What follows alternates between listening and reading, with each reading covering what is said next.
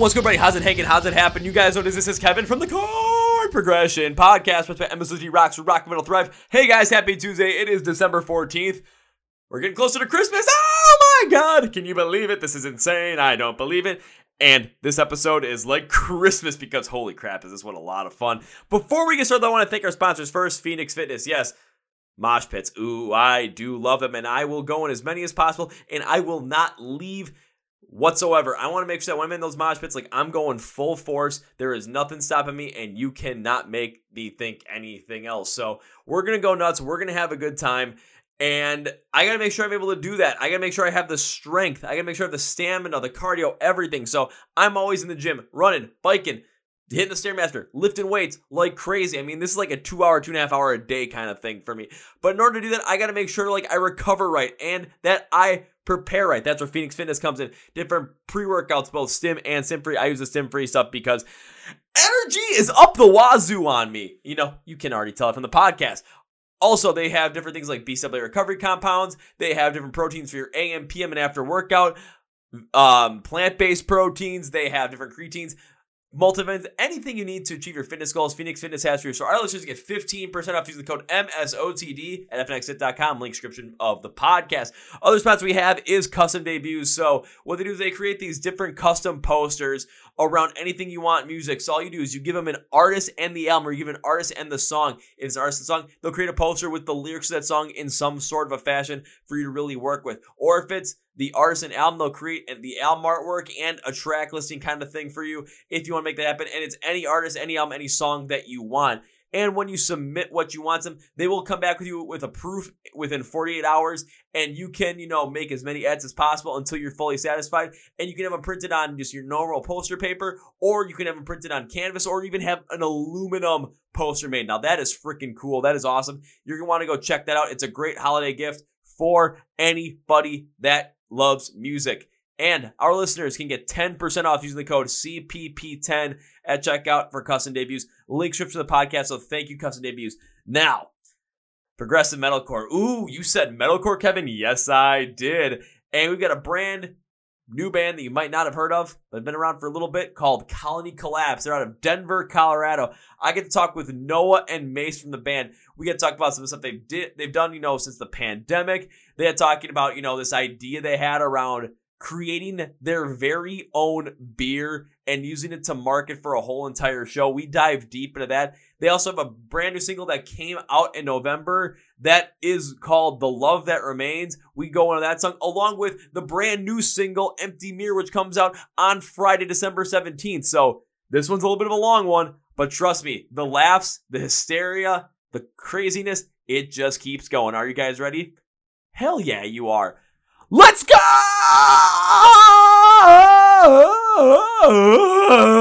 Voice crack. Yeah.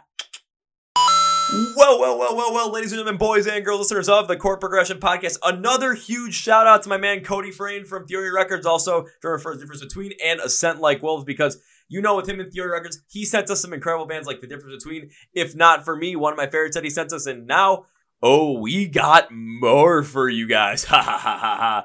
So, you like metalcore? Like progressive metalcore? Because I think this is going to be something you're going to want to listen to. This band recently released their single, The Love That Remains, back in November. But they also have a brand new one called Empty Mirror coming out on December 17th. And we get to talk all about it. So please welcome Noah and Mason from the band Colony Collapse. So guys, welcome to the Chord Progression Podcast. Thank you, man. Hello. Thanks for having us. Hello. Thanks for being on. How's everything going on? And, you guys are in Denver, right? Yeah. Yes. How's it going on in Denver in this, day and age of time that we live in? It's cool. Yeah. Yeah. It's getting that point. It's good though. We just had all the boys over the other day when we drop a song, always try to get together and just celebrate. It's a long process usually. So we're enjoying our winter, dropping some music, yelling, screaming, doing what we do, There was talk of getting a live video going, but we got a little too lit. Oh yeah. We want to do like a live stream of a song one of these days, but seems to be a common theme with our meetups. Got to keep it professional. So you guys still could have done the live stream. They'll just don't do the song. Just literally have the live stream where you guys are just lit as all hell and just have a fucking blast during the whole entire time. Yeah, would have been a blast, but you got carried away with the Nuggets game. Yeah, we started. We were just don't download DraftKings. Don't do it. Oh no.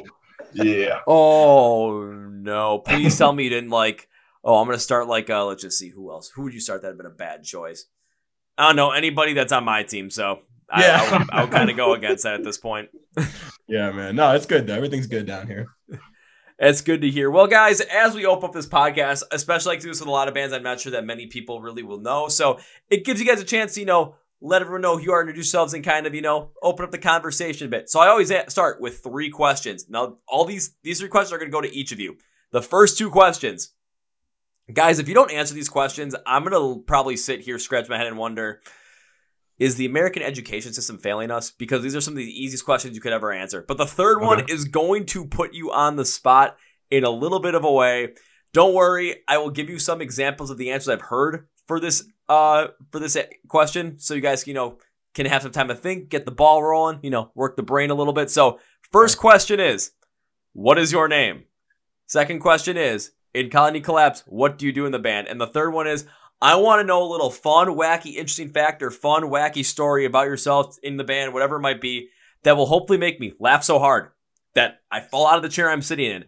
My head smacked on this table as hard as possible. I might break my whole setup, but I'll give myself my 9th concussion of my lifetime. That's what I'm hoping for.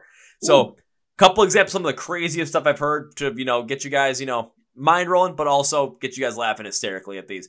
One, band from Florida. They chloroformed their lead singer. They dragged him to a beach, of course, in Florida, and they decided to bury him halfway in the sand, and then took a bunch of ketchup and squirted all over the place so that when he finally woke up, it literally looked like his legs were bitten off by a shark, and he no longer had any legs. Another one, some of my friends from North Carolina, they're driving to a show, and they're all, stuck in a van, because what else are you going to do? Somebody has to go to the bathroom, but there's no bathroom in sight, so he takes a giant, big gulp from 7-Eleven, just goes in there. Wants to get rid of it, so he threw it out the window on the highway going 60 miles an hour.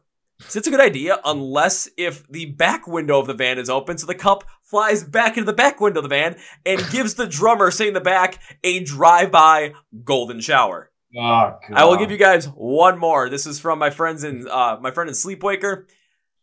He was in a band called Spirit Breaker as well before him, but this was a different time. And this band Spirit Breaker, they were driving to a show. I think it was in Iowa, and in the middle of Iowa, all of a sudden, Long John Silver was not sitting well with the guitarist, and they were stuck in traffic, and then their van broke down, and he had to relieve himself, and there was nowhere to go, so he literally went into the median on the interstate to go and take a crap, only for no toilet paper, nothing. He had to clean himself up, so they took the pack of white t-shirts that they had and gave it to the guitarist. Now, this was told from me from one person. I had the band Spirit Breaker, who this happened to, on the podcast like a week afterwards, and heard the story then firsthand. So I've heard that story twice. So I've heard some crazy shit. I always like to bring them up so you guys get laughed and just have a good time, but also get the ball rolling, get the juices flowing. So whoever wants to start between Mason and Noah, take it away. Go ahead, Noah. Anything on that one, Mace? You got? Well, I was thinking we had kind of a similar story to the piss story, but it was only because our old I don't even know if I want to say it, but I guess I don't know. Our old guitarist was. I still have a video of him filling a fucking what was it, a big gold cup or some shit like that. Yeah. Piss. All the audio is you see him in the front seat with his head down, and he's like, "It's overflowing! It's overflowing!" But that's not a good story. I don't know if you have a. It didn't come flying in the back window. Yeah, no, yeah, I didn't get drenched with piss in that. No, only his feet. Only your guitar's feet got drenched because it's overflowing, man. It's overflowing. Yeah. That was his own thing. He had something else going on. So. Yeah, I'm trying to think. I feel like we are fun, but those are some crazy stories. Well, first of all, I'm Noah. I sing in the band. Not those parts. The American education system is failing us. I knew you were going to say some shit about that. I knew that we were going to get political. No. One time, this is like vaguely band related, almost not. It reminded me because we were talking about the Nuggets, and I was at a basketball game. I have a family member whose fiance at the time and now his wife worked for the Nuggets in the ticket office. So, we had like courtside seats. It was great. I was just down there. It's like complimentary liquor in the Super Lexus Club or whatever the hell it's called. You get beer, you get wine. I was just like, I couldn't believe how bougie it was. I didn't think it existed. And I guess long story short, he and her end up leaving in like the third quarter. They're like, hey, we got to get home. Like, you stay here, drink up or whatever. And I'm sitting next to this lady who, like, I don't know. She thinks I'm like some kind of big player because I have this seat, like this courtside seat, and I was all dressed up. I have put my earrings in and all that. She starts talking to me about how it's so lame that the cheerleaders can't date the players anymore. There's a new rule that the cheerleaders aren't allowed to date like the Nugget players. And I was like, yeah, that sucks because whatever. And she was like, I actually I work with them and I usually try to set them up with people that can, take them a good time while they're in town, like the other team's cheerleaders. You know what I mean? Like somebody, used to be the players, but now we're not allowed to do that anymore. So I just started lying. I just started saying all this shit. I was like, well, I'm actually in a band. No, that's how it started. Sorry. She just asked me what I do. And I said, I do music. But she assumes that I'm like, you know what I mean? Like Bon Jovi, because I'm courtside at the Nuggets game. And like, I don't know. It gets a little blurry, but basically I wound up at like the post game with those girls. And it started to become clear that I was just up to no good. Cause like, I'm like cringing every time I swipe my card and stuff, like go through. So I told them, I was like, yo, we got bus call. We got to be in Salt Lake tomorrow morning. Got to go. And then our bassist Dave picked me up and I was like, you won't believe what happened. I had to bail on it though. I was in too deep. But that was the only night I ever really felt like a rock star. The only one. Oh my. I think the best part about it is like every time you swipe your card, it's just like, go through. I know. They're like, hey, you want to get like a bottle of Grey Goose? I'm like, yeah, we get some Svedka. I'll get some fucking Svedka. Yeah, we get some Svedka. One bottle of Fleischmann's, please. It's just like, wait, what the hell? Oh, shit. Well, I mean, no, I just want to be a big rock star just for that one day, just for that one moment. It's just like, you know what? I'm just going to live this. I'm just going to roll with it. Mm-hmm. Sir, now you're starting to give me some ideas because now I feel like I'm going to have to go to a Bucks game and like try and pull this off. Like, oh yeah, act like I'm like some big shot like journalist or big shot like, music personality. It's like, nah, I'm just a podcaster with rock and metal. That's it. Want to swipe your card? No, I'm also in a health insurance guy. So yeah, man. It's white lies can take you a long way. You know what I mean? I'm a reasonably honest person, but when it's on, it's on. Well, I mean, when you have a chance to hang out with cheerleaders for an opposing NBA basketball team, I mean, are you really going to say no? But then all of a sudden it's just like, okay, I'm not going to say no, but I've got to find my exit strategy really, really quickly. Yeah. The options were like make a real connection and have like a movie moment where I say, girl, I got to come clean, baby. Like I'm not. And she still loves you. Yeah. Or get like drunk enough that it's time to go home anyways and just leave. There was no Hallmark or Lifetime movie moment for Noah in this scenario. The climactic ending, I believe. Well, I mean, like pretty much every single Hallmark movie, it's just like, oh, they meet somebody who's like this rough and like rugged guy who just doesn't seem to have anything, but oh, magically he's rich. No, it was the other way around. Yeah, you flipped it. Yeah. Pretty soon he's gonna be on some like Netflix documentary. Oh man, that's fine. Just send me a check. You can make the documentary. You can live that life for real. Yeah. Excuse me. Honestly, thinking about like when you're talking, like thinking about like live stream stuff as well. It's like you guys could literally do like live stream like drunk history stuff, where you can like reenact stuff drunk history style. Don't even give me. Then like my dad or something logs on to the live, and I'm just like, all right, that's the end of this one. Just like you get to the real good point, your dad logs in, it's just like, and stop. Yeah. Like, and I've never touched a drop of alcohol in my life. Oh man. Oh, that is the way to. So I'm Mason. I'm the drummer. God, I don't think I have a story like no. That was pretty good. That was yours. I don't have any con man stories like that. No, I know. I mean, the story just has to be something ridiculous, honestly. Maybe not ridiculous. I think, with Colony, If you can't think of one with Colin, if you've got one from your personal life, I mean that's A-okay with me, because I mean Noah basically had one. The only thing band related was the fact that he said he was a musician. I know. That the bassist picked him up from the game. Yeah, that's true. Well, okay, if we're going band related things, I guess. So the only time I ever blacked out was after Austin City Limits. I played drums for Illenium, a DJ or EDM producer, artist, whatever you call it. I went on tour with them, and one of the shows was Austin City Limits. So we played like same night as Travis Scott and like Metallica and shit like that. And so massive show. And then afterwards we went to the bars around whatever the go-to bar street in Austin was. And like I had just bleached my hair at that point, freshly bleached, which was like a new thing for them, even though I'd been doing it since I was like 18 or whatever. And they were like, lemon drop, like, because that was the funny thing. And then like 10 lemon drops in or whatever, I've just started blacking out. And like, it was like semi early in the night, I want to say maybe like 12:30 or some shit like that. And then I wake up in the hotel room with my roommate at the time. And like, I wake up to the sound of Everybody Loves Raymond in the other room, forcing vomit out of my throat, which was like, oh my God. And I don't throw up ever. And I wake up and immediately hear the sound of Ray Romano's voice in the other room and just start fucking throwing up nonstop. I couldn't stop. And I was like, I walk out, I was like, turn this shit off. I was like, I can't stop puking because of you. It's not even the alcohol at this point.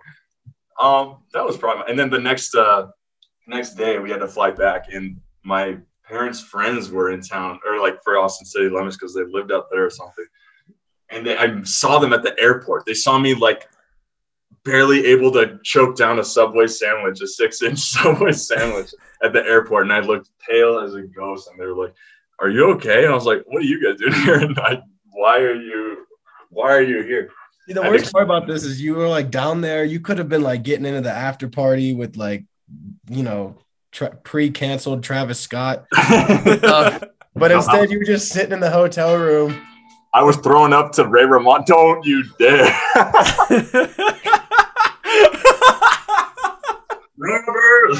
I swear to God, if I heard that one more time, I was looking, my guts were empty, dude, at that point.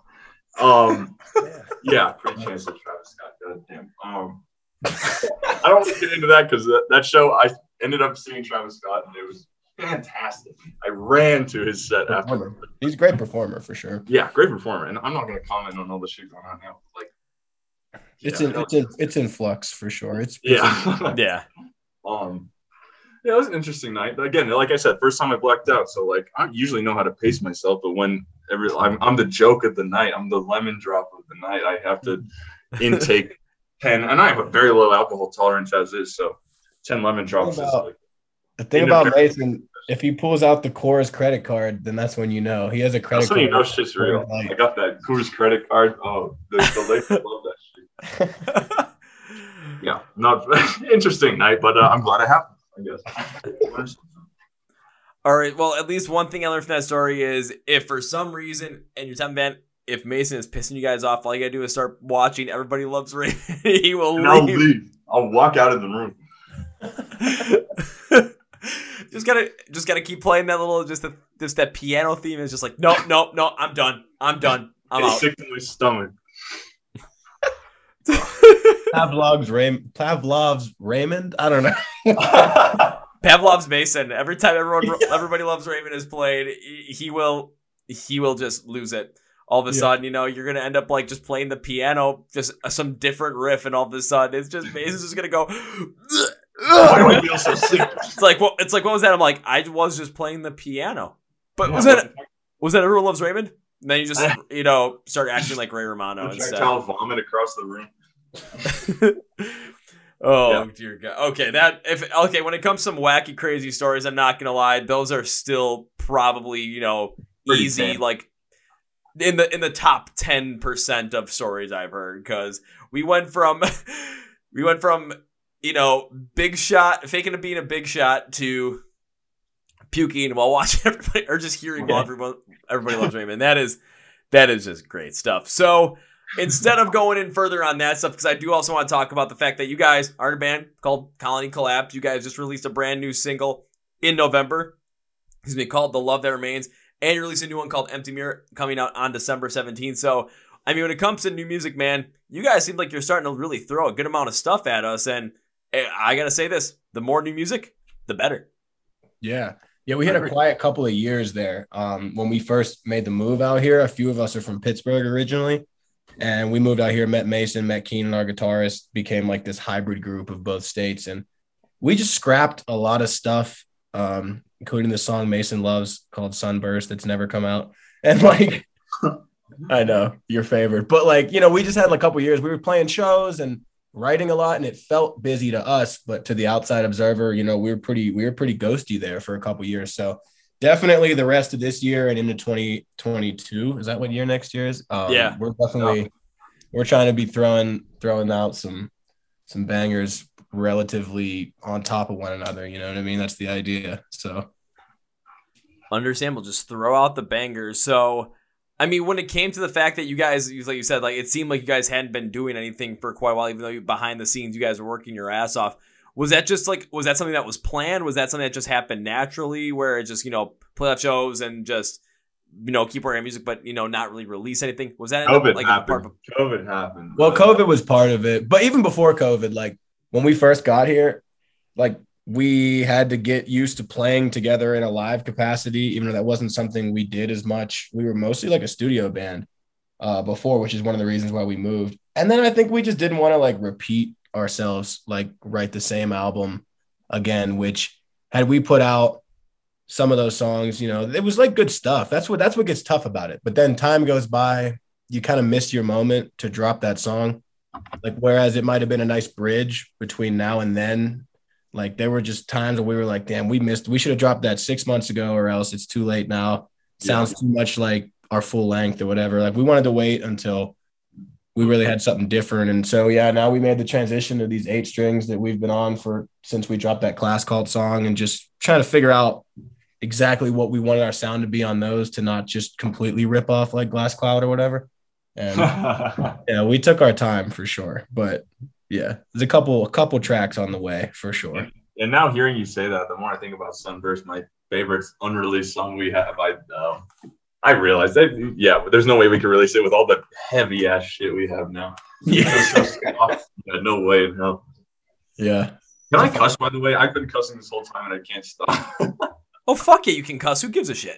All right. Nice to hear from you, Mr. Honestly, Mace, you'd be surprised how often I get asked that question, and then that's always my response is I have to swear if I'm going to give a response to that. It just makes fucking sense. Hell yeah. Okay. Cheers. How funny would it have been if he was just like, no. Fucking. Even though I was swearing beforehand as well. You know, I'm going to do that next time. My ass this whole time. Just boop, boop, boop. Yeah, boop us out. You know how much work that would be just to go through and just put boops over everything? I meant to ask you at the beginning because I've been subconsciously cussing this whole time and I feel like an asshole. Which I'm not. Nah, man, you good. So, I mean, again, when it comes to the fact that you guys have been working with some certain things, you guys are creating some heavier music as well.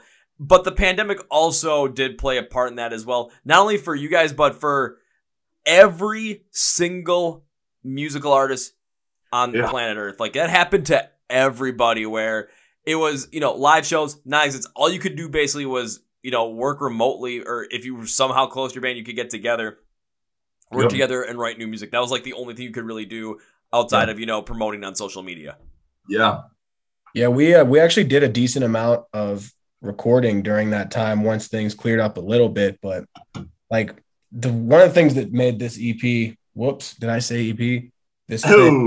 Oops. One of the things that made it take a little bit of time is we re-recorded so much stuff. Like, to give you like a quick example, like Love That Remains, the first time we tracked that was 2019.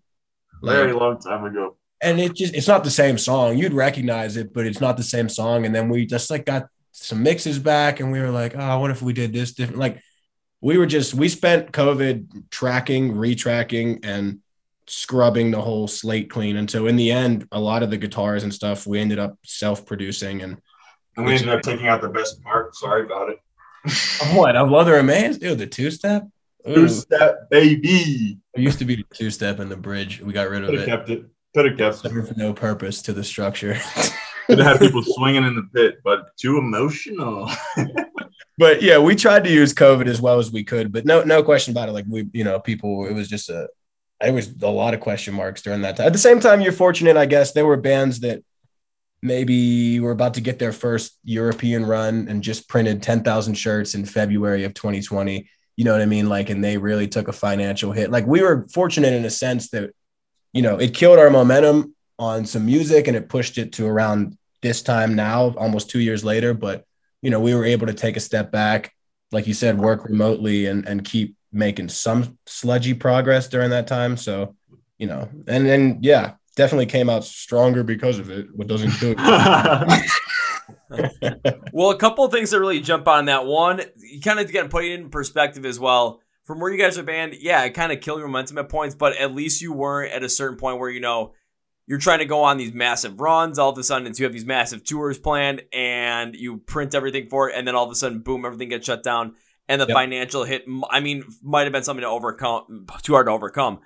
Plus, how many other bands of the size of Colony Collapse, even larger or smaller, end up not making it out of the pandemic due to financial reasons, due to motivation reasons, due to just, any kind of reason where it's just the pandemic seemed like it wasn't going to end, or there was no definitive moment of when live music was going to come back. So there was a lot riding on that. But the fact you guys were able to survive that through, even if you're reworking a lot of these tracks, re-recording a lot of these different tracks, what it gave you the time to do was kind of what you said, like with The Love That Remains, even though you had the bridge, you had the two-step part in there where people would be swinging the pit, but now it's not there. What it allowed you to do was to really work within these different mixes, work within these songs to really try and figure out what exactly you wanted to portray within the instrumentals, emotionally, how you wanted the vocals to sound to really complement that, and how you wanted everything put together so that the emotion of the song, meaning the song, came out instrumentally, vocally, lyrically, the way that you wanted it to.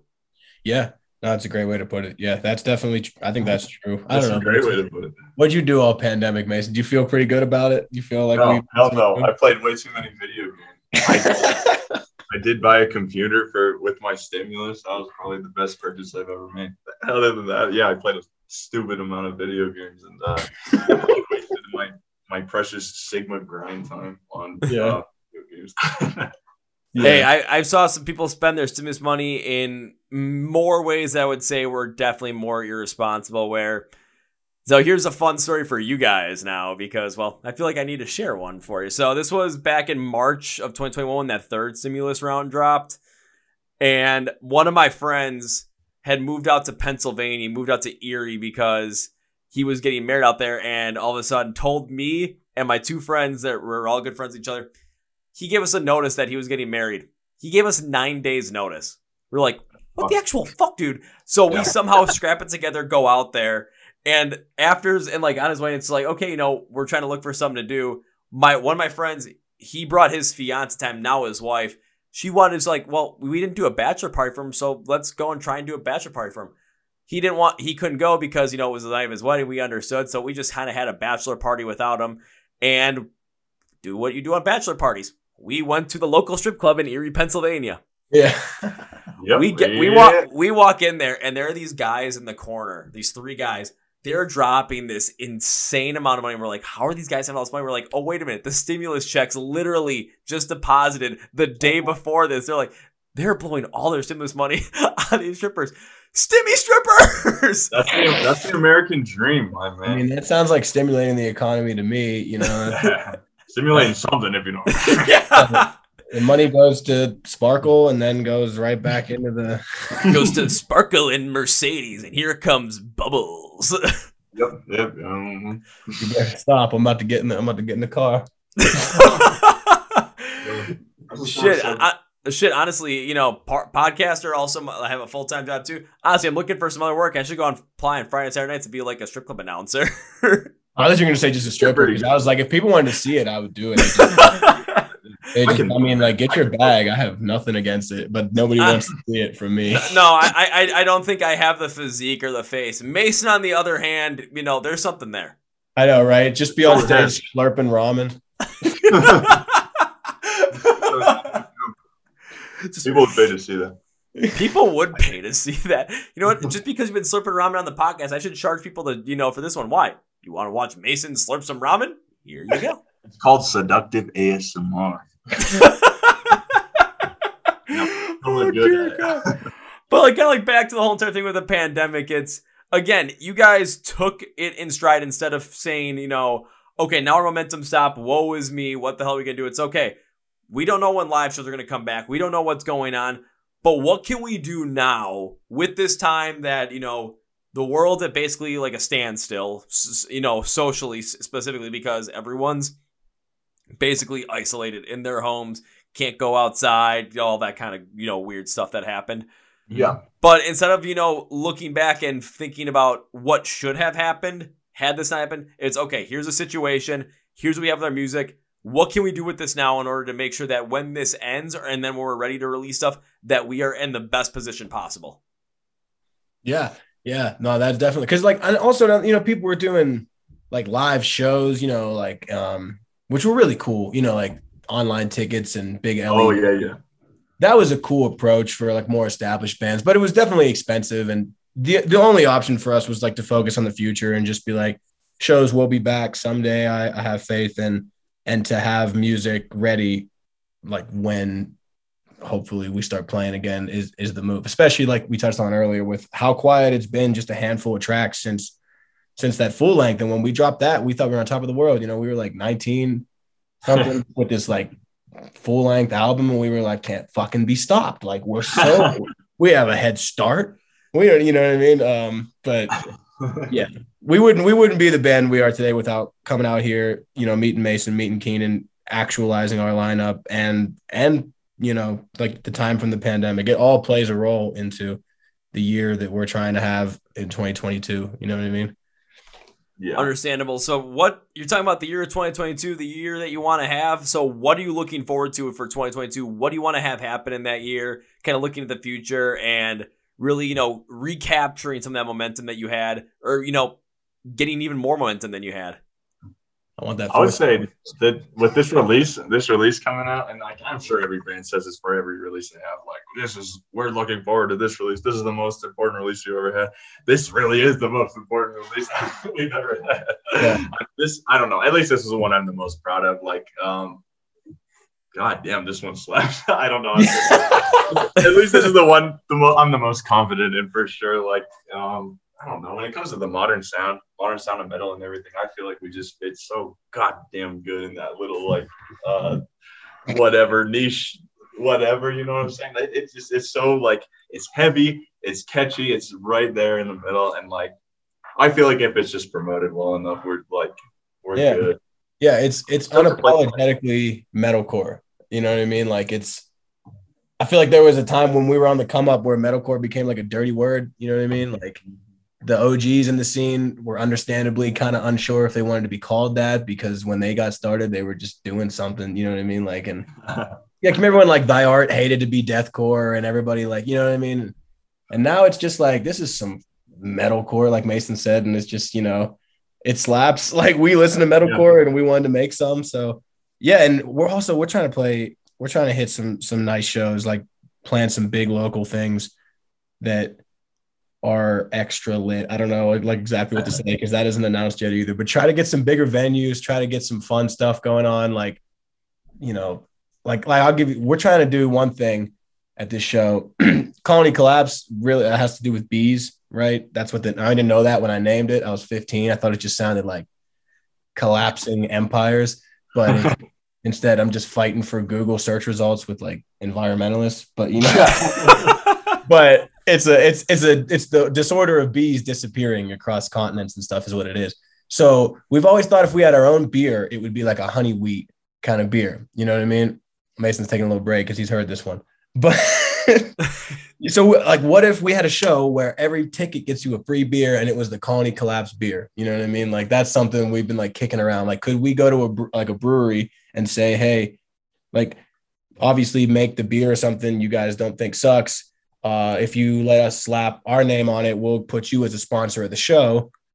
Then meanwhile, we build the price of the beer into the tickets, which is nice because the brewery gets paid, and it guarantees the bar at the venue that there's going to be this amount of beer sales that are already, you know what I mean? Like, I feel like there's a way to make it a domino effect where we make $0 from it, but everyone at the show gets a Colony Collapse beer. It's ambitious stuff. I don't know if that's ever going to happen. And obviously that's not about like the grand scheme of our trajectory as a band, but like stuff like that. Like I want to play shows again, because we've had 2 years off. We played one comeback show, and I'm going to headline some shows, put together sick lineups of sick local bands that have also been grinding through the pandemic, release this EP, and, you know, get back on the road a little bit too, get back east, get back to Pittsburgh, play some spots that we had our biggest tour canceled summer 2020. It was going to be 13 cities. That was going to be our biggest to date. So get back into that too. But yeah, the free beer thing is high on my list. I came back and I heard no one talking about free beer, and Yeah, you remember this idea, the free beer with every ticket? Oh shit! Okay, I like that. So I mean, I got to speak on the free beer thing, being someone who is a beer connoisseur himself and lives in a city that's nicknamed the Brew City. So I feel like that? You know, Where are you from? Milwaukee. Oh shit! Okay, You're I don't in think I did Utah. that if you. Well, that was yesterday. Yeah, Milwaukee. Oh, but you got Leinenkugel and all that. You got a Brewers hat right on, or you got a Brewers hat on right now? That's the only other stuff. I've been to Wrigley, Coors Field, and Brewers Stadium. And Go Pirates, baby. Go Whatever. Pirates. Get the fuck out of here. No. But sorry, what were you saying? Well, just to jump on that one, go Brewers too. With that Pirates hat too. I'm not gonna lie, PNC Park, one hell of a ballpark, man. It's that only place is win. But is it better than Coors Field? Yes, it is. Is PNC better than Coors Field? Yes. I've been to Coors Field as well, sir. So trust me on.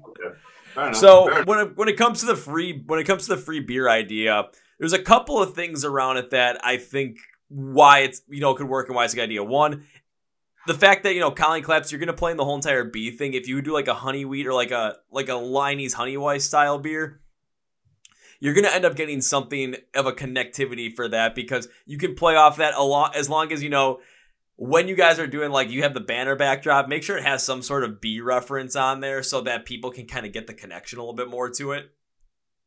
That's true. I wonder how undereducated the people are about Colony Collapse. God knows I was before I joined the band and Google ourselves. I just think it's a good taste in beer. But no, okay, I got that. So it just adds a little bit more to the idea behind it, potentially. Again, that's something for you guys to toy around with. The other thing is given your location, given the fact that you're in Denver, and given the fact that you think about the Denver, you think around there. I mean, again, that's where Coors is from. So fuck yeah, you got a beer tradition right there. But you think of other places, you think of Denver, you think of Boulder. And there's going to be a shit ton of microbrews around there where somebody is going to end up jumping on this. Yeah. I actually have a jump on that. We once played a show, Punk Night. I don't know if you can see that. I do see it. Basically, it was this. How do you know them, Mason? It's like a family friend. Okay. So some of my dad's best friends are owners of Odyssey Brewing, a company on I don't even know, but fucking street names. I would shout them out right now, but I don't even know the location. It's out there. Yeah, but they begged us to play this show called Punk Night. They always have, and they have legit punk bands play. Which I played in the previous punk band I was in before Colony Collapse. And they asked me again after I had joined Colony Collapse, yo, you guys should play Punk Night again. I was like, we're not a punk band, really. He's like, I don't give a shit, dude. It'll be cool regardless. I'm like, but we gave a shit. We were like, dude, we're not going to show up to Punk Night with a bunch of fucking metalcore nonsense. Yeah, and it's all older dudes at a microbrewery, and they never heard of metalcore. They're like, oh, Pantera, hell yeah, metal, I love it. And so we're like, fuck, we got to just write a shitload of pop songs out of our ass, or pop punk songs out of our ass. And so we wrote 2 pop punk songs, and then we were like, fuck, let's just play some of our lighter shit. And we ended up playing 2 random songs we pulled out of our ass at the last second, plus a couple soft songs. And I think we pulled out a few heavies too, just because we were in the moment. And they loved us. And literally every time he's over at my parents' house, he's like, when are you guys going to play Punk Night again? I'm like, dude, we got a lot heavier. But we played under the moniker Mochi Boys because we didn't. I don't know why. I know why. It's because one of the first times we met each other, we tried to order mochi on DoorDash, and they accidentally sent us like 80 packs of mochi, and we got the whole order removed or something. I don't even know. So we went by Mochi Boys, which to this day is our LLC and our it was our record label before we got signed, because you have to write something. And yeah, so we went under that moniker, and we wrote these 2 fake songs where we put our former guitarist Jackson on vocals. And like that started this whole thing where we would close a show with this song called Every Day, which was just this fake fucking song. Like, and every time we played it, people would be like, dude, what was that last song? And I'd be like, don't say it. Do not say that was your favorite. That was the best song of your set. And I'd be wanting to like strangle motherfuckers. Yeah. Just shit that out in 5 minutes. But point being, like, and we have like a little bit of relationship with those guys. So I'm saying we'll play Punk Night if you make a Colony Collapse beer. Like, that's what I'm saying. I like that. Every ticket, Odyssey Brewworks sponsors the show in March and the album release show or whatever. And then we get a free beer. Give them an ultimatum. Yeah, tell them we'll make a beer, or we'll play a show. You make us a beer. Yeah, each. Well, I mean, if I'm looking at it from my perspective, and I mean, I love to go to concerts. I love to be in those mosh pits. I mean, I've had multiple injuries in mosh before where I'm just like, fuck it, whatever happens, happens. Can I ask you a question? How many of your 9 concussions were from mosh pits? 1. Really? Okay. And it was the most recent one. It was what band was it for? Bad Omens. Yeah. Really? In a Bad Omens pit? Okay. It honestly, it all depends upon where it. I mean, I've been in some like the hard. Honestly, I'm not gonna lie. The most intense pits I've ever been in on a consistent basis has been Motionless in White, for the sole fact that it's always dark. There's always strobe lights going. The pit area is large, but it's not packed. So you take a hit, I mean, it's coming at you full force, and you're not falling into people. Like, there's open space behind you.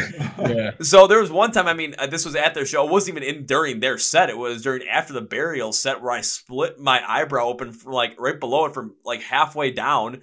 And instead of getting stitches, we stuck a bunch of toilet paper up there. This girl, we ripped off a piece of her flannel. I tied it around my eye. I looked like a pirate. And then I stood on the edge of the Motionless in White pit because I just didn't want to bleed over everybody, but I didn't want to leave.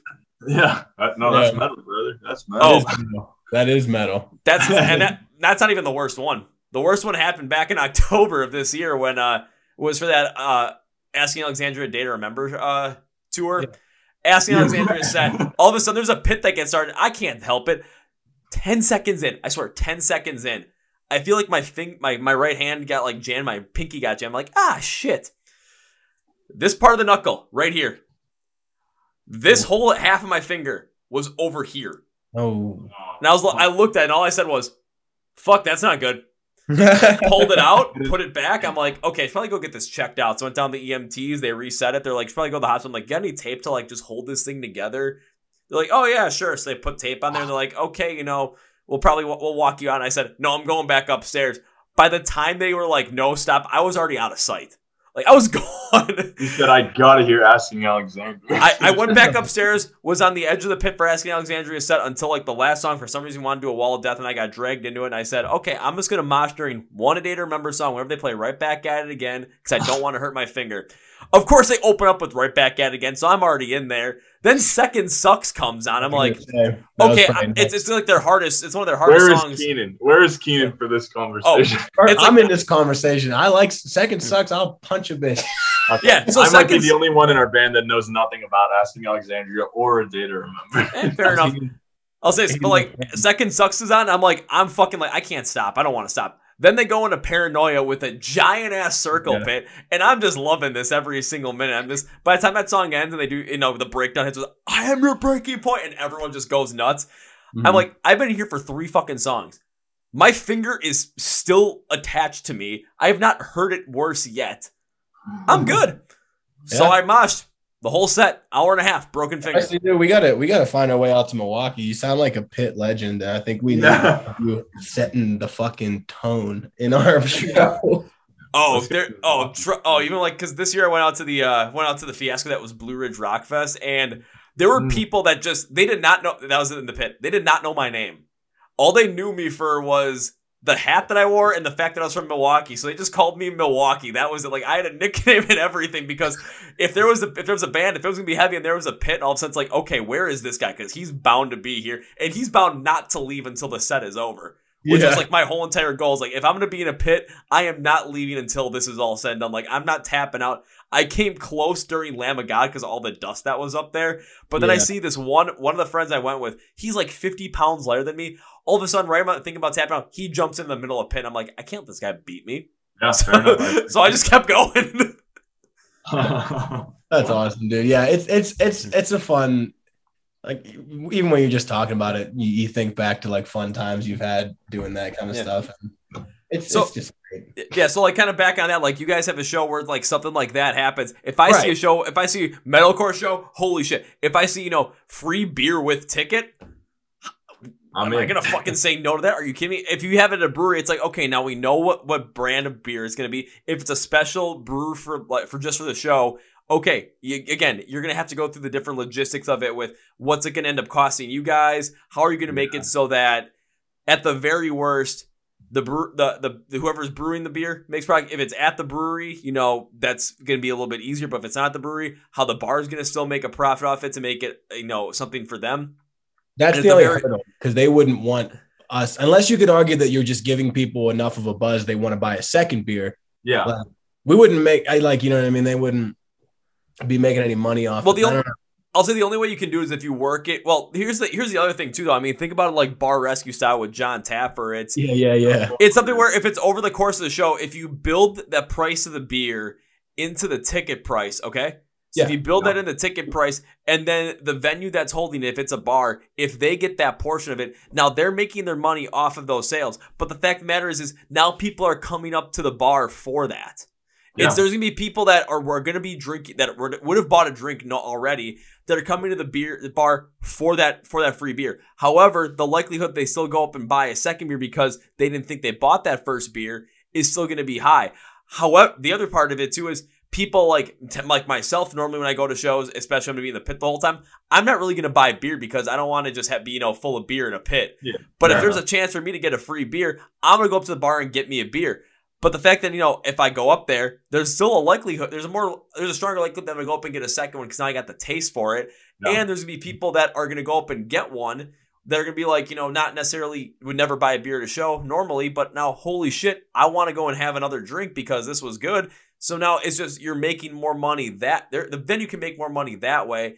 And you guys potentially turn a profit on that. It basically just brings, it's kind of like it brings more people to the bar. And the people that are going to, have multiple drinks are still going to have those multiple drinks. So the venue's not losing out on that money. What they're making money on is people that aren't normally going to get drinks, but are going to get that free beer and then come back for more. Yeah, sure. I think it's possible, man. That's why I brought it up. I mean, it was like such a random. The original question was, "What do you plan for 2022?" And that's like, yeah. But again, this is where the conversation can flow because a couple of things with that too is one with myself. It's I love shows. I love doing this stuff, so I have a mindset for this stuff. When it comes to beer, I mean, when I was in college, that was my summertime jobs. Was I worked in beer, I delivered beer, I took care of all this shit. Hell, I had an internship at Miller Coors my junior year of college because that's what I did. So why not make that happen? On top of that, I mean, I also have other knowledge when it comes to bar because my brother manages a bar on Regent Street, Madison, Wisconsin, which is where the University of Wisconsin is. It's the busy street because that's where all the college bars are. He manages one of those bars. So when it comes to the whole entire idea of, and it's also a microbrew there as well. So there's a lot of different things in play where I'm kind of like, this could definitely happen. You might have to market it in a little bit of a different way, but you can definitely make this happen or pitch it a different way to the venues and to the brewery. Yeah, I'm gonna definitely try this whole conversation. I'm like, yeah, I'm gonna make that. The more we talked about it, for sure, I'm like, okay. I think it's possible, and I think that people. I mean, last thing I'll say about it is just that, like, you hate to hike ticket prices, but it's our show, so we're not going to be waxing for tickets to begin with. I would rather, like, it's more of a marketing thing for the free beer thing than adding $2.50 onto every ticket or like $2, which would pay because we're talking about kegs here. You know what I mean? Like, yeah. Get 150 beers or in each one of those or whatever. Like, you could only have to tack on $1 or $2, and it's worth a lot more from a promo standpoint than like a $13 ticket versus a $15 ticket. You know what I mean? Like, the free beer is worth more to people because like venues will charge you like $10 for a beer. Yeah. So. Exactly, because I mean, again, think about it from my perspective. It's just like I go to a venue now. It's just like, okay, you want a beer, especially in Milwaukee. It's like, okay, $8. I don't really want to pay $8 for a beer, and then all of a sudden lay down a tip for like a potentially $2. Like that's $10 with like including the tip. I mean, that kind of be kind of annoying due to the fact that I came here, I spent money on a ticket. That's $10. I just had to just drop on a drink and a tip. Okay, I'm not gonna buy another one. However, if I do, here's another thing.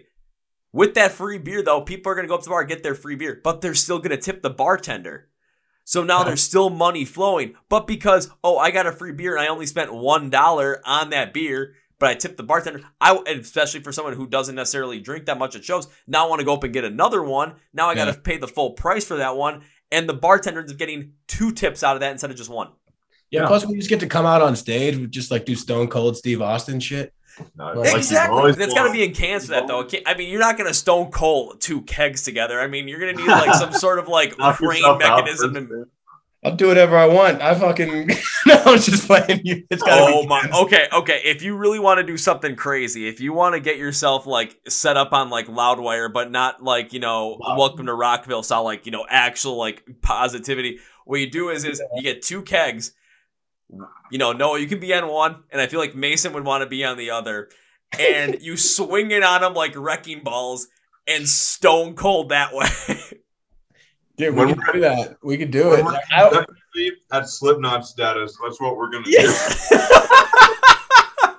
Like, you want to walk the line a little bit between becoming like Attila and just like, we're in a party band out here, but it could be funny. I don't know. It's my headliner. Well, I mean, I'll put it this way. It could be funny, but like that'd be something that you could easily be done to like really work within the whole entire Kelly Collapse beer promotion of it. Yeah. It's just there's a lot of different things you can work with. My biggest thing is be creative with it. First get the logistics behind it. Make sure it's something that you can have work. Make sure it's something that's a go with the brewery that you're going to end up working with and the venue you're going to end up working with for this. Make sure it's all the go for there. Yeah. Then after that, get fucking creative with it, especially on stage, because those are the moments where we look and we're like, we fucking remember that shit. Yeah, 100%. Yeah. Never mind. I was gonna tell. I'll say, well, you remember? I mean, everyone knows the story of Ozzy biting the head off a bat. I mean, everyone's gonna end up knowing the story of Colony Collapse swinging in on kegs, Stone Cold in 2 kegs, George of the Jungle style. Okay, I guess I'll bring it up because you brought up Ozzy. I just saw a video yesterday of a cover band. I don't know if you ever heard of Brass Against the Machine or something like that. Oh, Brass Against. Did you hear about the shit that just happened? Yes, I am very well aware of it's not the shit, it's the piss that just happened. It's the piss that just happened. No, I don't know if you're aware of this. There's a cover band called Brass Against the Machine that at some festival recently, the chick on stage, the singer was like, I gotta piss, but I'm not leaving the stage. And she's like, somebody come up on stage, I'm gonna piss on their face. And this dude this dude comes up on stage and she's like singing Rage Against the Machine and squats over this dude. As she's singing, she pulls down her pants and just fucking sprays this dude. That's and awesome. he gets up and just starts like spitting piss out of his mouth. Honestly, that's the most rock and roll thing I've heard since. That's what I'm saying. No, it was awesome. I don't wear the right shoes. Since MTK told me I don't wear shoes that are right. That's actually sick though. That's pretty fucking cool. No, it was fucking awesome. This dude sprays piss like a WWE All-Star out of his mouth after pitching. Like Triple H. Yeah, he did Triple H it. It's when it came to that, it's of course, you're gonna get the initial backlash. There's gonna be some things there, but when it comes to the overall like notoriety of it, people now know who Brass Against is. People are aware of I heard of him. People are aware of who they are, and honestly, I'm not going to lie. Give it 5 to 10 years, and people are going to be talking about that like Ozzy butting the head off a bat on stage because it is so out there, so ridiculous, so just outrageous. Outrageous. Yeah, that's the best way to put it. It's so outrageous, it's too hard not to talk about. He's a hero now he's a hero for like 50% of the population that loves that kind of shit behind closed doors. He had the balls to do it on stage and love it. Like, yeah, exactly. Yeah. What I will say to you guys is don't do that. But if it's gonna come to George of the Jungle keg swinging to Stone Colding over the stage, that doesn't sound like that bad of an idea. No, that's pretty fucking awesome. I'll send you a video when we make it happen. Yeah. Yeah. You know what? No. Scratch it. Don't send me a video. Send me a fucking ticket for that show. I'll send you a ticket. You're on guest list if you make it out. 100%. I probably could be what's gonna be the guest list? It's like, okay, but you need to do something to be on this guest list. What do I gotta do? You have to help set up the kegs. Oh, really? Yeah, I gotta drag a keg up there full of beer. Yeah, you can do it, right? It's a real fucking chore, dude. Motherfucker. Yeah, it ain't easy. Yeah. Man, I did not mean to get us that off track, but I started talking about piss. But then again, do we get fully that off track, especially when we were talking about the whole entire beer thing? Because again, it speaks to something that you guys have an idea for that could really be something that's plausible to really draw a lot of people to a live set for Colony Collapse. yeah, that's the idea. Trying to have the biggest local show we've tried to put on yet. You know what I mean? And we just solidified the lineup, and I can't say who yet because we haven't announced it, but like it's definitely like hitters in the local scene, like dudes that I'm so stoked did sign on for this. You know, I am excited about it, and like I think for a while it's easy to get in the mindset of like, man, like what? Let's just skip the local scene. Like we just need to get big time real quick. But it's like, no, what if we just like go big local? Just get like a grand local show, like you fucking, I don't know. Yeah, there's great bands here. Honestly, I know what you mean. Like everybody's just like, we're gonna put out the best song ever, and just everybody's gonna love it. But it's definitely harder than that. And in the meantime, like there's a good medium. There's a way to find a medium. Yeah. So, but I mean, I was say, now you're talking about like with the local scene really working together to create the best local scene possible. That is something that I'm seeing a lot more consistently with bands I'm talking to. You guys are bringing up, I'm seeing it happen here in Milwaukee. I recorded this when I recorded a podcast with a band called All Systems Go, a pop punk band out of New Jersey, and they're doing the same thing. I know a shit ton of bands in North Carolina that are basically like, when I look at it, they're like the poster child for this, because literally every band I've talked from North Carolina, every band knows each other. Every band's friends are friends with each other. Every band is like showing up to each other's shows, supporting them. Yeah. So it's creating this positivity in the scene to the point where, yeah, you might want to write the best song possible, but if you have the support of the local scene as well behind there, all of a sudden, say with Colony Collapse, say you guys write the all-time ultimate metalcore banger, just like, like basically take End of a Heartache meets Doomsday, put them together, and literally have the metalcore baby of the fucking all-time. Yeah, okay. And you say you write a song like that, and all of a sudden you guys hit it big. All the bands that are in your local scene, it's like, okay, this is where Colony Collapse came from. Eyes are going to be on that local scene, and all those bands that are a part of that are going to end up having more notice put upon them, more eyes and ears on them. It's going to create a chance for them to let their music stand out on their own as well and really drive up the scene that you guys have there, along with the music scene as a whole. Yeah. There's like I said, there's definitely there's great bands here. There's bands on this bill that are, have more monthly than we do and stuff. Like it's definitely not a we're gonna prop up this Denver scene or something. It's not even. It's just it's like honestly, it's a bunch of good bands, and it's like I feel like the reason that you'll hear like local band tossed around as a dirty word is just because people are on like pay to play shows and just like weak shows that are put together by people who don't care and this and that. Like not everyone, but like I've played some pretty bad shows. I know everybody has, like, you know what I mean? Like, yeah. And they're always fun, but yeah, I just trying to put together like a show that plays a nicer venue than the ones we're usually at and actually tries to sell some tickets and get every band a nice payout so we can all put that back into studio time. That's the idea kind of thing. Yeah. It's a good idea to have. And when it does come like the whole like local band moniker, I do understand where people kind of see that as like not the best thing. But here's always one thing to remember. Whatever band is your favorite band, they were a local band. Oh, yeah, they were. Yeah. Except for like Born of Osiris. One time I walked up to Lee McKinnon at Warped Tour and I was like, hey, man, do you have like any tips for like a guy? I'm like 14, like starting out or whatever. And he was like, honestly, dude, you got to ask somebody else. Like we got signed at our third show.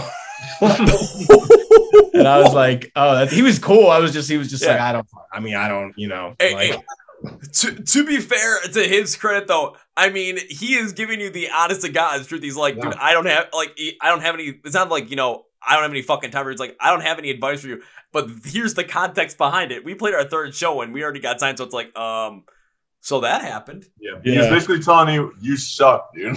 Yeah, I know. I was handing out demos too. Whoo, man, was that a rough tape. Oh, the days of listen to my demo. Yeah, it was bad. I mean, I didn't do it to everybody. It was anybody I was already talking to.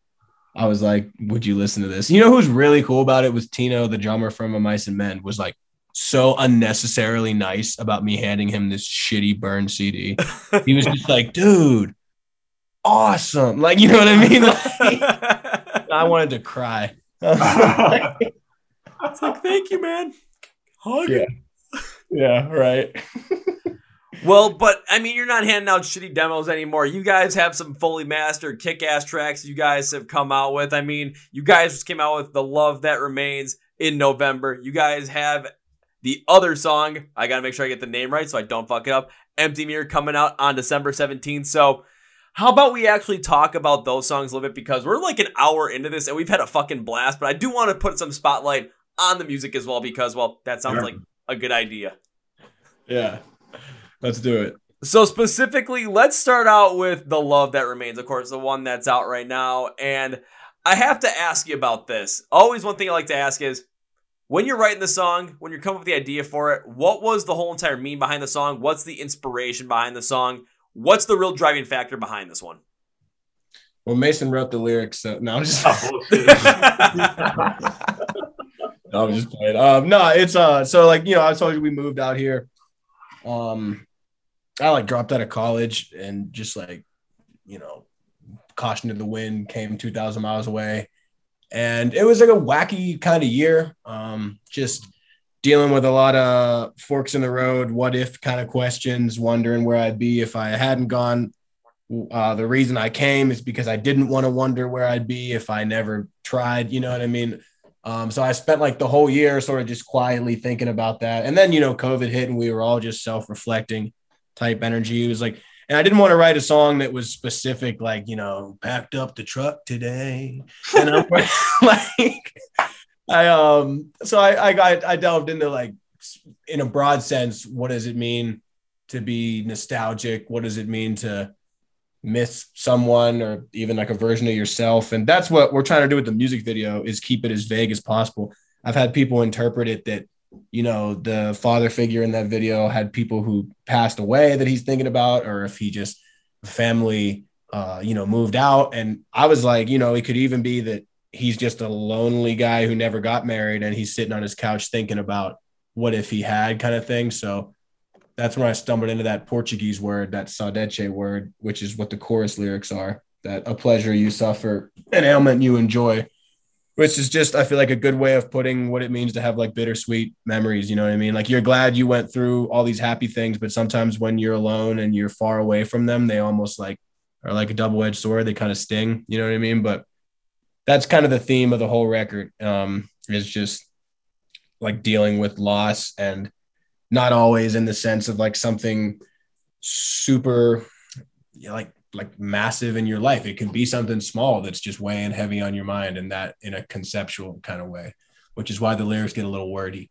You know, like, looking back on a few of them, I'm like, I know what I was trying to say on that one, but yeah, but I mean, when it comes to that core emotion of it, I mean, a lot of us have felt that way, where it's kind of like it's better to have loved than lost, and never to have loved it all, or yes. You know, don't be sad that it's over, be happy that it happened. It's like, I totally understand both of those monikers, but when it comes down to it, again, it's sometimes those memories do play a little bit of that double-edged sword part, where they do sting at times. Because when I was listening to the song, I always try and find out the meaning for myself. So what I came up was, to me, the song really takes a look at love and loss a little bit more specifically, and dives deeper into why you struggle to potentially move on at times. When you're in love with someone, to create a strong emotional connection with them only to lose them in some way. For me, more specifically, a relationship, because that was more, you know, in my personal experience, how I related to it. You get stuck in a way to that love that you had for them, because you have this certain fondness for it, this certain positivity that you remember about it that made you happy. And for those memories, but it also feels the pain of the void of having the presence of them no longer there. And it sticks with you even if you have moved on, or even if you're struggling to. It speaks of the pain of loneliness when someone you loved is no longer a part of your life. Yeah, I think that's first of all, that's profound stuff, you know, and that's kind of what I was trying to do, was make it ambiguous enough that someone could, you know, do what you just did and be like, you know, the way I personally think about that is in this way. Because like I said, I didn't write it about a girl or anything specific, but it's so applicable to that kind of thing. And I mean, what's more then when you really love Yeah. someone in that way, that one sticks for sure. So Yeah. Well, you mean like when you brought up that, what was the Portuguese word? Was it seduce? it's saudeche. Saudeche. It looks like sauteed, but it's speaking of girls I used to know, I checked on that pronunciation with this girl I knew who's from Brazil originally. I hit her up on Snapchat. She's like, "What do you want?" No, I'm just Whatever. no. I sent her some like original, like some quotes that were in Portuguese, and she helped me translate them. It was super, super helpful to like the lyric process. Actually, I stole some phrasings more or less from this poem that I sent her, and she translated for me because Google Translate was doing it no justice. Yeah, never trust Google Translate. But when it comes to that kind of concept of saudeche, I mean, it fits in perfectly because a lot of pretty much every single person has gone through a point where, either it's family, friends, relationship, whatever it might be. There's some sort of love that you had there for some sort of person, and when they're gone, there's times, say you're around a bunch of people, family, friends, and you're remembering certain things about them, remembering certain times, telling stories. Yeah, there's going to be a positivity there. Be glad that it happened, but say it's like middle of December. Saturday night, you're sitting alone, drinking alone again, and you're thinking about those times. You're not thinking about those times in a positive light. Those times you're thinking about them, emotionally, it hurts because that person is no longer there. You're looking at it in a completely different light. So those moments end up providing more of that. The love there still remains, but the lack of presence there is definitely taking on a completely different meaning within your own mind. That's exactly what it is, and that can make you feel stuck on glue. You know what I mean? Like it's like you don't want to just. If somebody asked me if I could wipe my head clean, I wouldn't do it. But it's those memories when you're, like you said, just drinking by yourself or something are not allowing you to take any steps forward. And it's like, it just takes so much time to work yourself out of those situations. There's just no easy fix for it. But next thing you know, you wake up one day and like you're more accepting of the distance or whatever it is between you and someone else. And things are just a little better, So exactly. Now, instrumentally, I have to ask you this question because there was something I was picking up on specifically in the verses that made me hear this. When you were working on this song, were you really listening to the Holy Hell album from Architects? Okay. So I did listen. I was a huge Architects fan. So you're not off on this at all. I would say it was more like I wasn't a huge Holy Hell fan. It wasn't bad or anything, but like I was a big Daybreaker, big Lost Forever, big Hollow Crown. So they're like Architects influence for sure. And the tune, we're in F sharp there, which is what they're on, and like Gravedigger on a lot of that stuff. Nothing against Holy Hell, but like actually I did like the title track on that album a lot. That's a good one. And what was the other one? The first single they dropped, or the second one after Doomsday. That whole album was good, and you refuse to believe it. Oh, sorry. Mason likes that one. Yeah, I love that album. I'll say you're also talking to someone. I'll put it this way. I never cared for metalcore. I never cared for unclean vocals. The album that opened that whole entire door for me was Holy Hell. Oh, he's great. Sam Carter's great. Yeah. I like hearing that take on that, honestly. That's pretty fun. That's cool. Yeah, no, definitely like Architects, though, like great instrumentals. Like, yeah, like we were trying to do a little noodling for sure. I'll say because when I was listening to it with the way the verses were, because I'm looking at my notes just so I don't fuck this up once again. I had in the verses, like especially for The Love Remains, we get right into this more like progressive metalcore that I thought again was heavily inspired by the Holy Hell album from Architects, especially when we take a listen because that's how I related to it. But it's where the unclean vocals on this part of the verses work with the bursting, broken up drumming from the back and the technical, high pitched, Doomsday inspired guitar riff that really plays in a quick fill style over the entire song. But then when the clean vocals end up jumping in, the drumming stays rather similar and the guitar does as well. But the tone, the distortion of the guitar are dropped back to have less of that techier overall feel.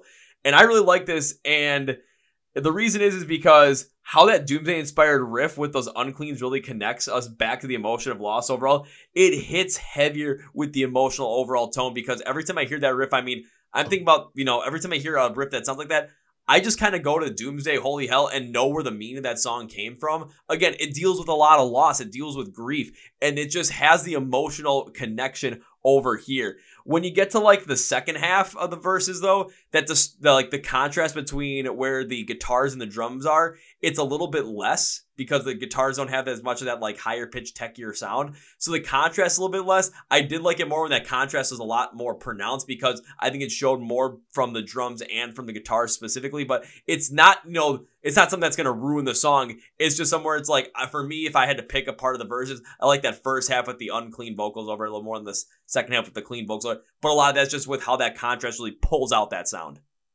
Wow. Yeah, no, you definitely listen to the track. So.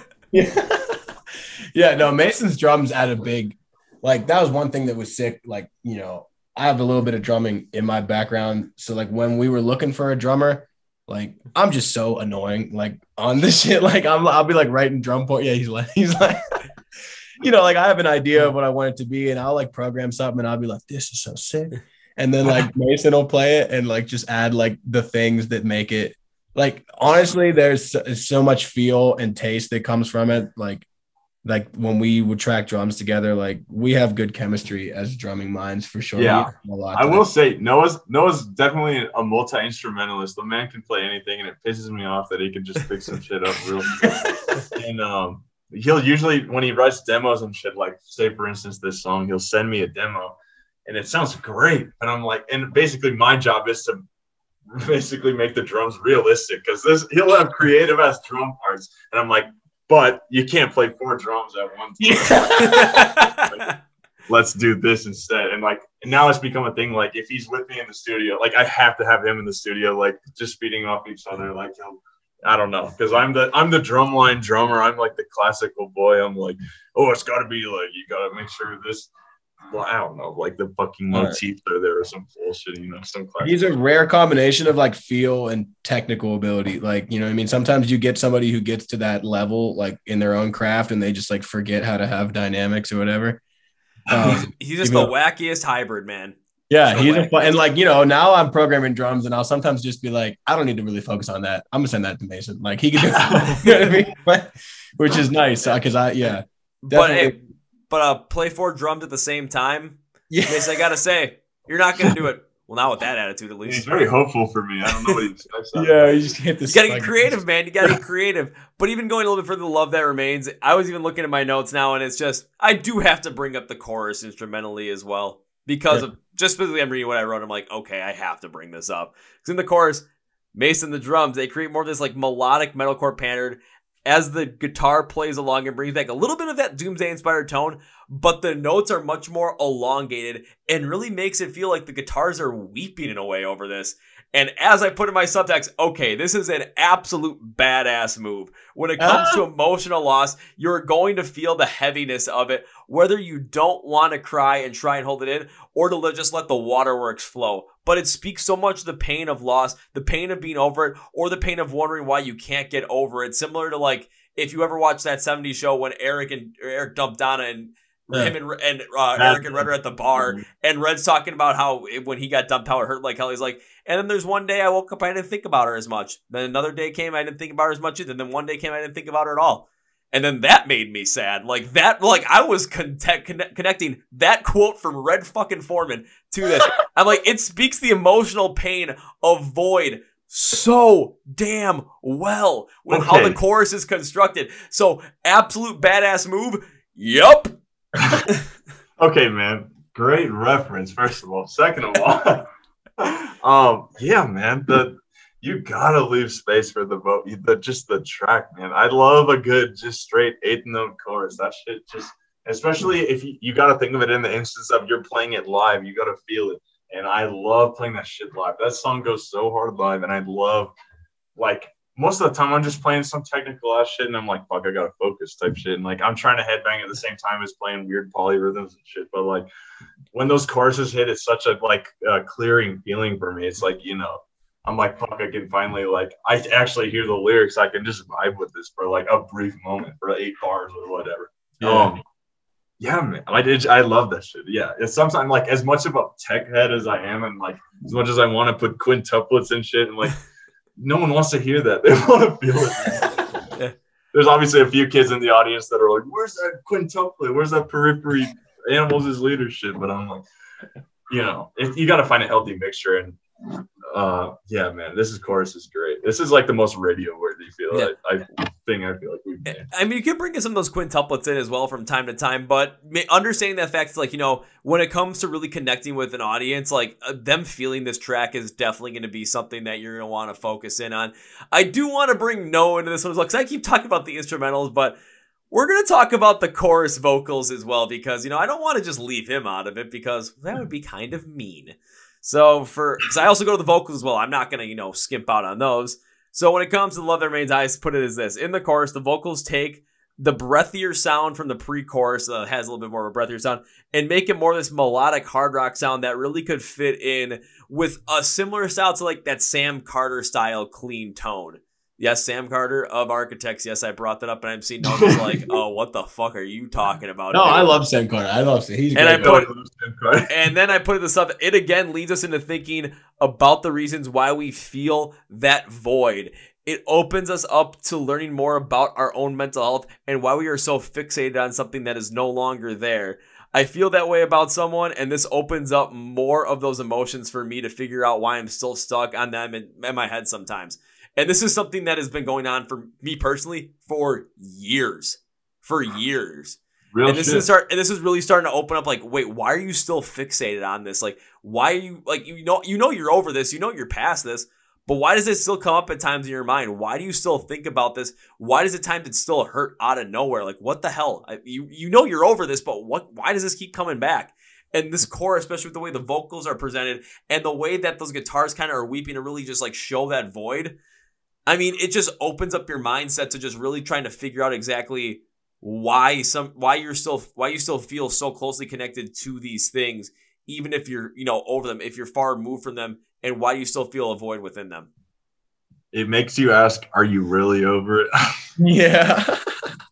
I ask myself that a lot. Yeah. No, first of all, this is really cool to hear, like, you just like kind of read your notes on this. Cause you definitely like, it's just cool to hear like your perspective on the song, and it's spot on with what we were going for with that. You know what I mean? Like, if we were going to make this point with the song, the clean vocals were going to have to drive home the emotion, the clean vocals and the piano. You know what I mean? I mean, you can get a lot of emotion out of screaming, but obviously, but yeah, no, I love all that. I think that was a good way of putting it, Yeah, that was like a great way of putting it.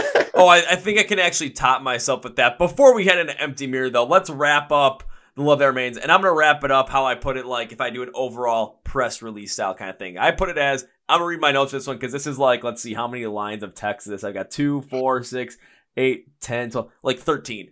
So this could be, I put overall when it comes to Love That Remains, this song opens you up to the concept of loss with its softer opening, giving the piano really evoking that emotional pain that the song really embodies at its core. From the first verse, the rapid backing and consistent unclean vocals to start with more of this doomsday-inspired guitar tone, shed more light onto the emotional pain of lost love that many of us have experienced and potentially even still dealing with. I wasn't the biggest fan of the clean vocals in the first verse because of the lack of the standout contrast compared to like the first half of it. But once I realized that it embodies more of the face we put on for others to show that we are fine and nothing seems to be amiss when inner turmoil is currently overflowing inside, it just hits a completely different way. The pre-chorus to chorus then uses this less impactful doomsday-inspired guitar tone with more of a melodic progressive metalcore style to show us more of the realization as to why we feel that pain and hardship when we think about the lost love, and begs us to realize why we struggle to get over it. The tone of the song keeps the theme ever present in your mind and is what is needed to make this song hit with a lot of success. Holy fuck. Good stuff, man. Yeah. A+ on that one, brother. Yeah, no, that was cool right up, man. I like that. Woo! A+. Yeah! Wow. I felt like I was grading an English paper on that. Holy fuck. Well, I mean, that was the one you guys have out now with The Love That Remains as we're shooting this. But of course, you guys got Empty Mirror coming out on December 17th. And we'll do a quick little one on this one to kind of, how about this? We'll tease it for the fans a little bit. We'll give it a little bit of a teaser. So when it comes to Empty Mirror, how about this? First thing is, I did not see a press release on this one because I know it wasn't even anywhere near out yet when we recorded this. So I got to ask, what's the inspiration behind this one? What's the meaning behind this one? Because I had to figure out this one more all on my own, and I want to see how close I really got. Yeah. lyrically, this one is definitely, Jackson, who recently left the band actually, but he and I are like co-founders, and this was, we used to split guitar parts, split lyrics, just bounce everything off each other. We both were. So this one has a lot of his lyrics in it. So I can't actually say like a crazy amount without, him being here, but I know that it definitely deals with like the stuff with the empty mirror is obviously like metaphorical, but semi-literal. I know he definitely deals with like just things to do with his own reflection and whether or not like what he sees, especially like this car crash that he got in like 2 years ago.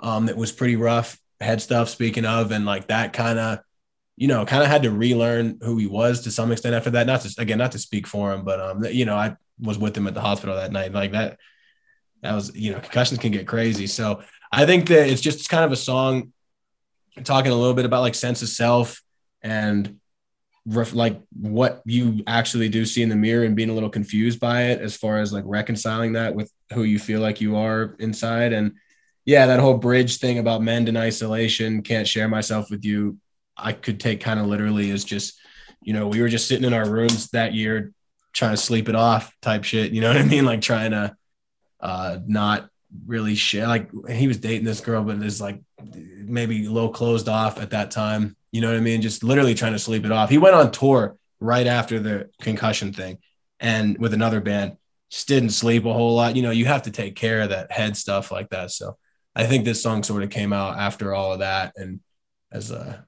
I'm curious what you think about it though. Yeah. Like you're making me more worried because I've had 8 concussions in my life.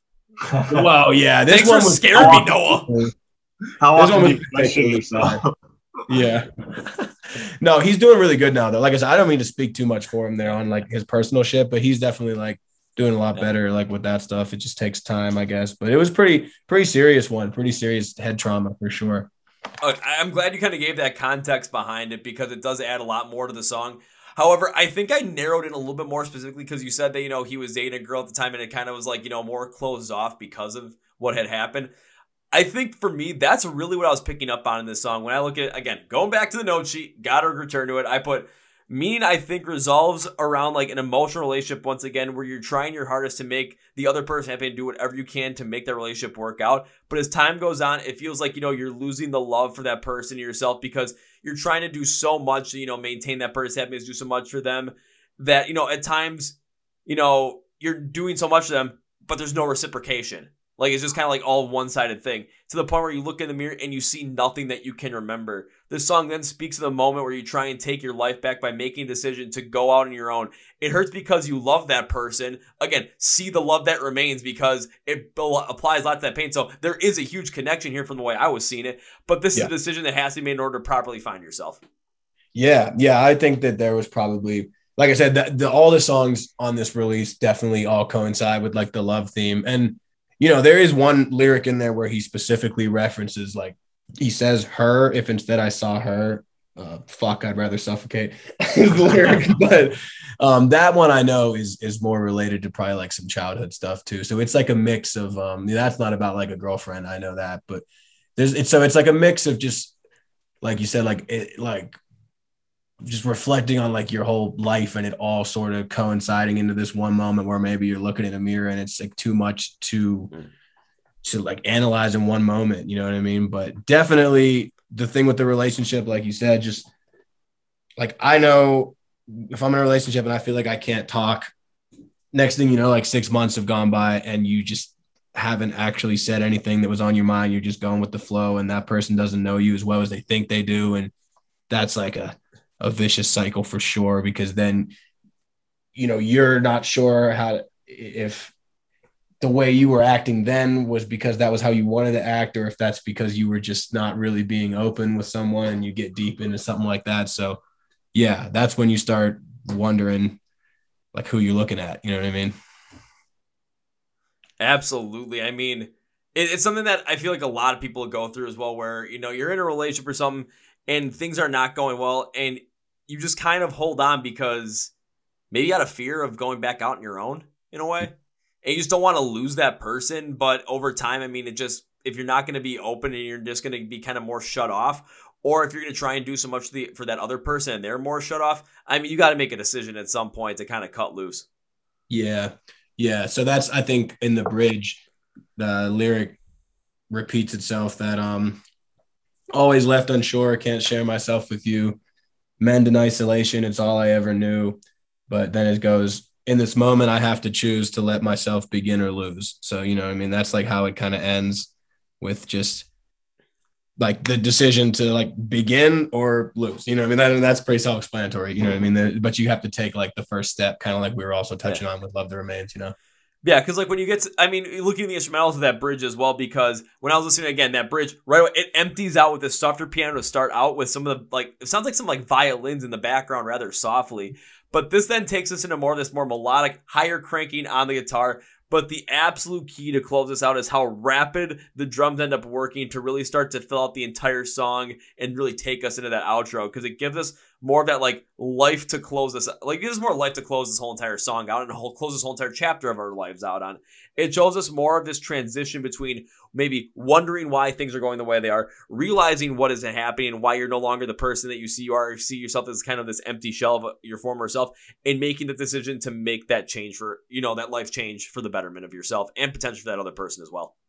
Yeah, man. Yeah. So like I said, there's definitely like a common theme on the album, which I think that none of it is in like inherently specific, but it can be applied to so many different things, because at the end of the day, you know, not to keep repeating myself, but everybody has gone through something that feels like a great loss. And like I said, that doesn't have to be something incredibly catastrophic to feel very powerful on your own life, you know, relatively speaking. So just dealing with that is definitely the motif of the record in layman's terms. Yeah. Man, there's some like, you guys are writing some like super heavy emotional shit in this more like progressive metalcore style. It like it hits hard, it hurts, but it's heavy as fuck too. Yeah. It's both of them. Yeah, that song, that one line, that just fucking string me up line, is just like a funny one, kind of. Like, it's a fun like pre-breakdown line, because like that one we were just like, let's just say something mean and just go into the heaviest part on the record. Like, you know what I mean? So that's a fun one. We played that one live for the first time. I got a good reception, I think. My friends that aren't really metalheads came out to that one and they're like, "Oh, what was that song?" I'm like, be like, it was a good one. You got, it's like, that's the kind of song where all of a sudden it's like, you want to jump in that fucking pit, don't you? Yeah, my friends who never moshed are just up there swinging. I'm like, all right, we did our job.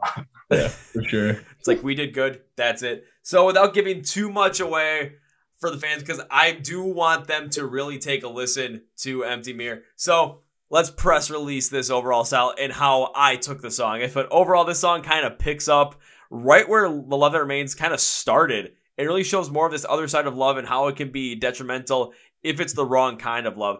I really enjoy the verse guitar tone because it has that higher cranking sound to really show more of the anguish of emotion you feel when you're no longer connected with yourself, and the contrast with the unclean vocals to show a lot of power to the anguish that you feel and the discovery of why that is. The second part of the second chorus, the second verse, I should say, it doesn't necessarily have the full on like contrast that the first one had because of the cleaner vocals. It just doesn't necessarily stand out as heavy for myself specifically, but I'll get to why I relate to the heavier stuff than the lighter stuff on this one a little bit more, so you guys have a little more context.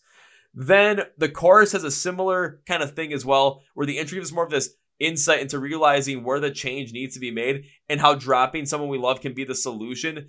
But the second half just doesn't have that stark contrast really show that as heavy. Again, I'll explain a little bit why later. The bridge opening up with the piano feels like you are making that choice to finally break, and that is absolutely perfect.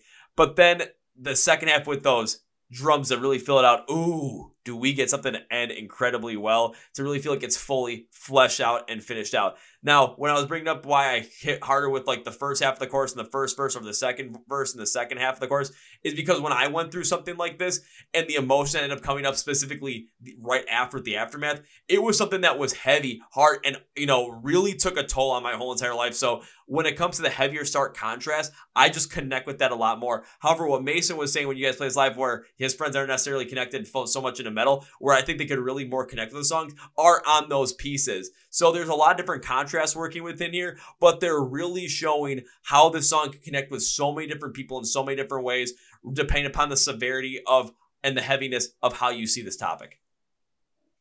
Yeah, man. I like so like you're one of the first people that's heard this one too. So it is definitely interesting to hear, your thoughts on it. And that definitely makes sense that the overwhelming emotion of what you relate to, and it was anger, so that the heavier stuff relates more. Because there's some moments on this track I think are pretty heavy. Like even I'll be listening to it sometimes, be like, man, that hurt my throat.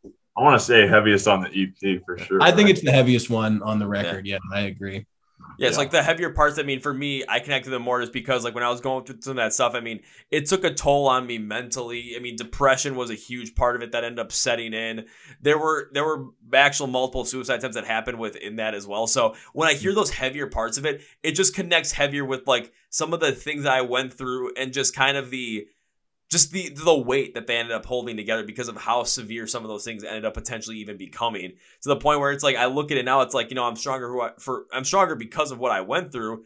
But it's like when I relate to it, just there's a certain kind of like anger and this certain kind of just motivation that comes from it. When I hear some of those heavier contrasting styles, it just hits with me more personally. So again, that's why I relate with some like the first verse, the first half of the chorus a bit more. But where Mason was coming from with his friends that aren't necessarily the biggest into metal, the second verse, the second half of the chorus, that's where it could probably hit for them, to the point where all of us could be in the same room listening to this song, and all of a sudden, we're going to still mosh. We're going to enjoy the song wholeheartedly, but for completely different reasons. Exactly. Yeah.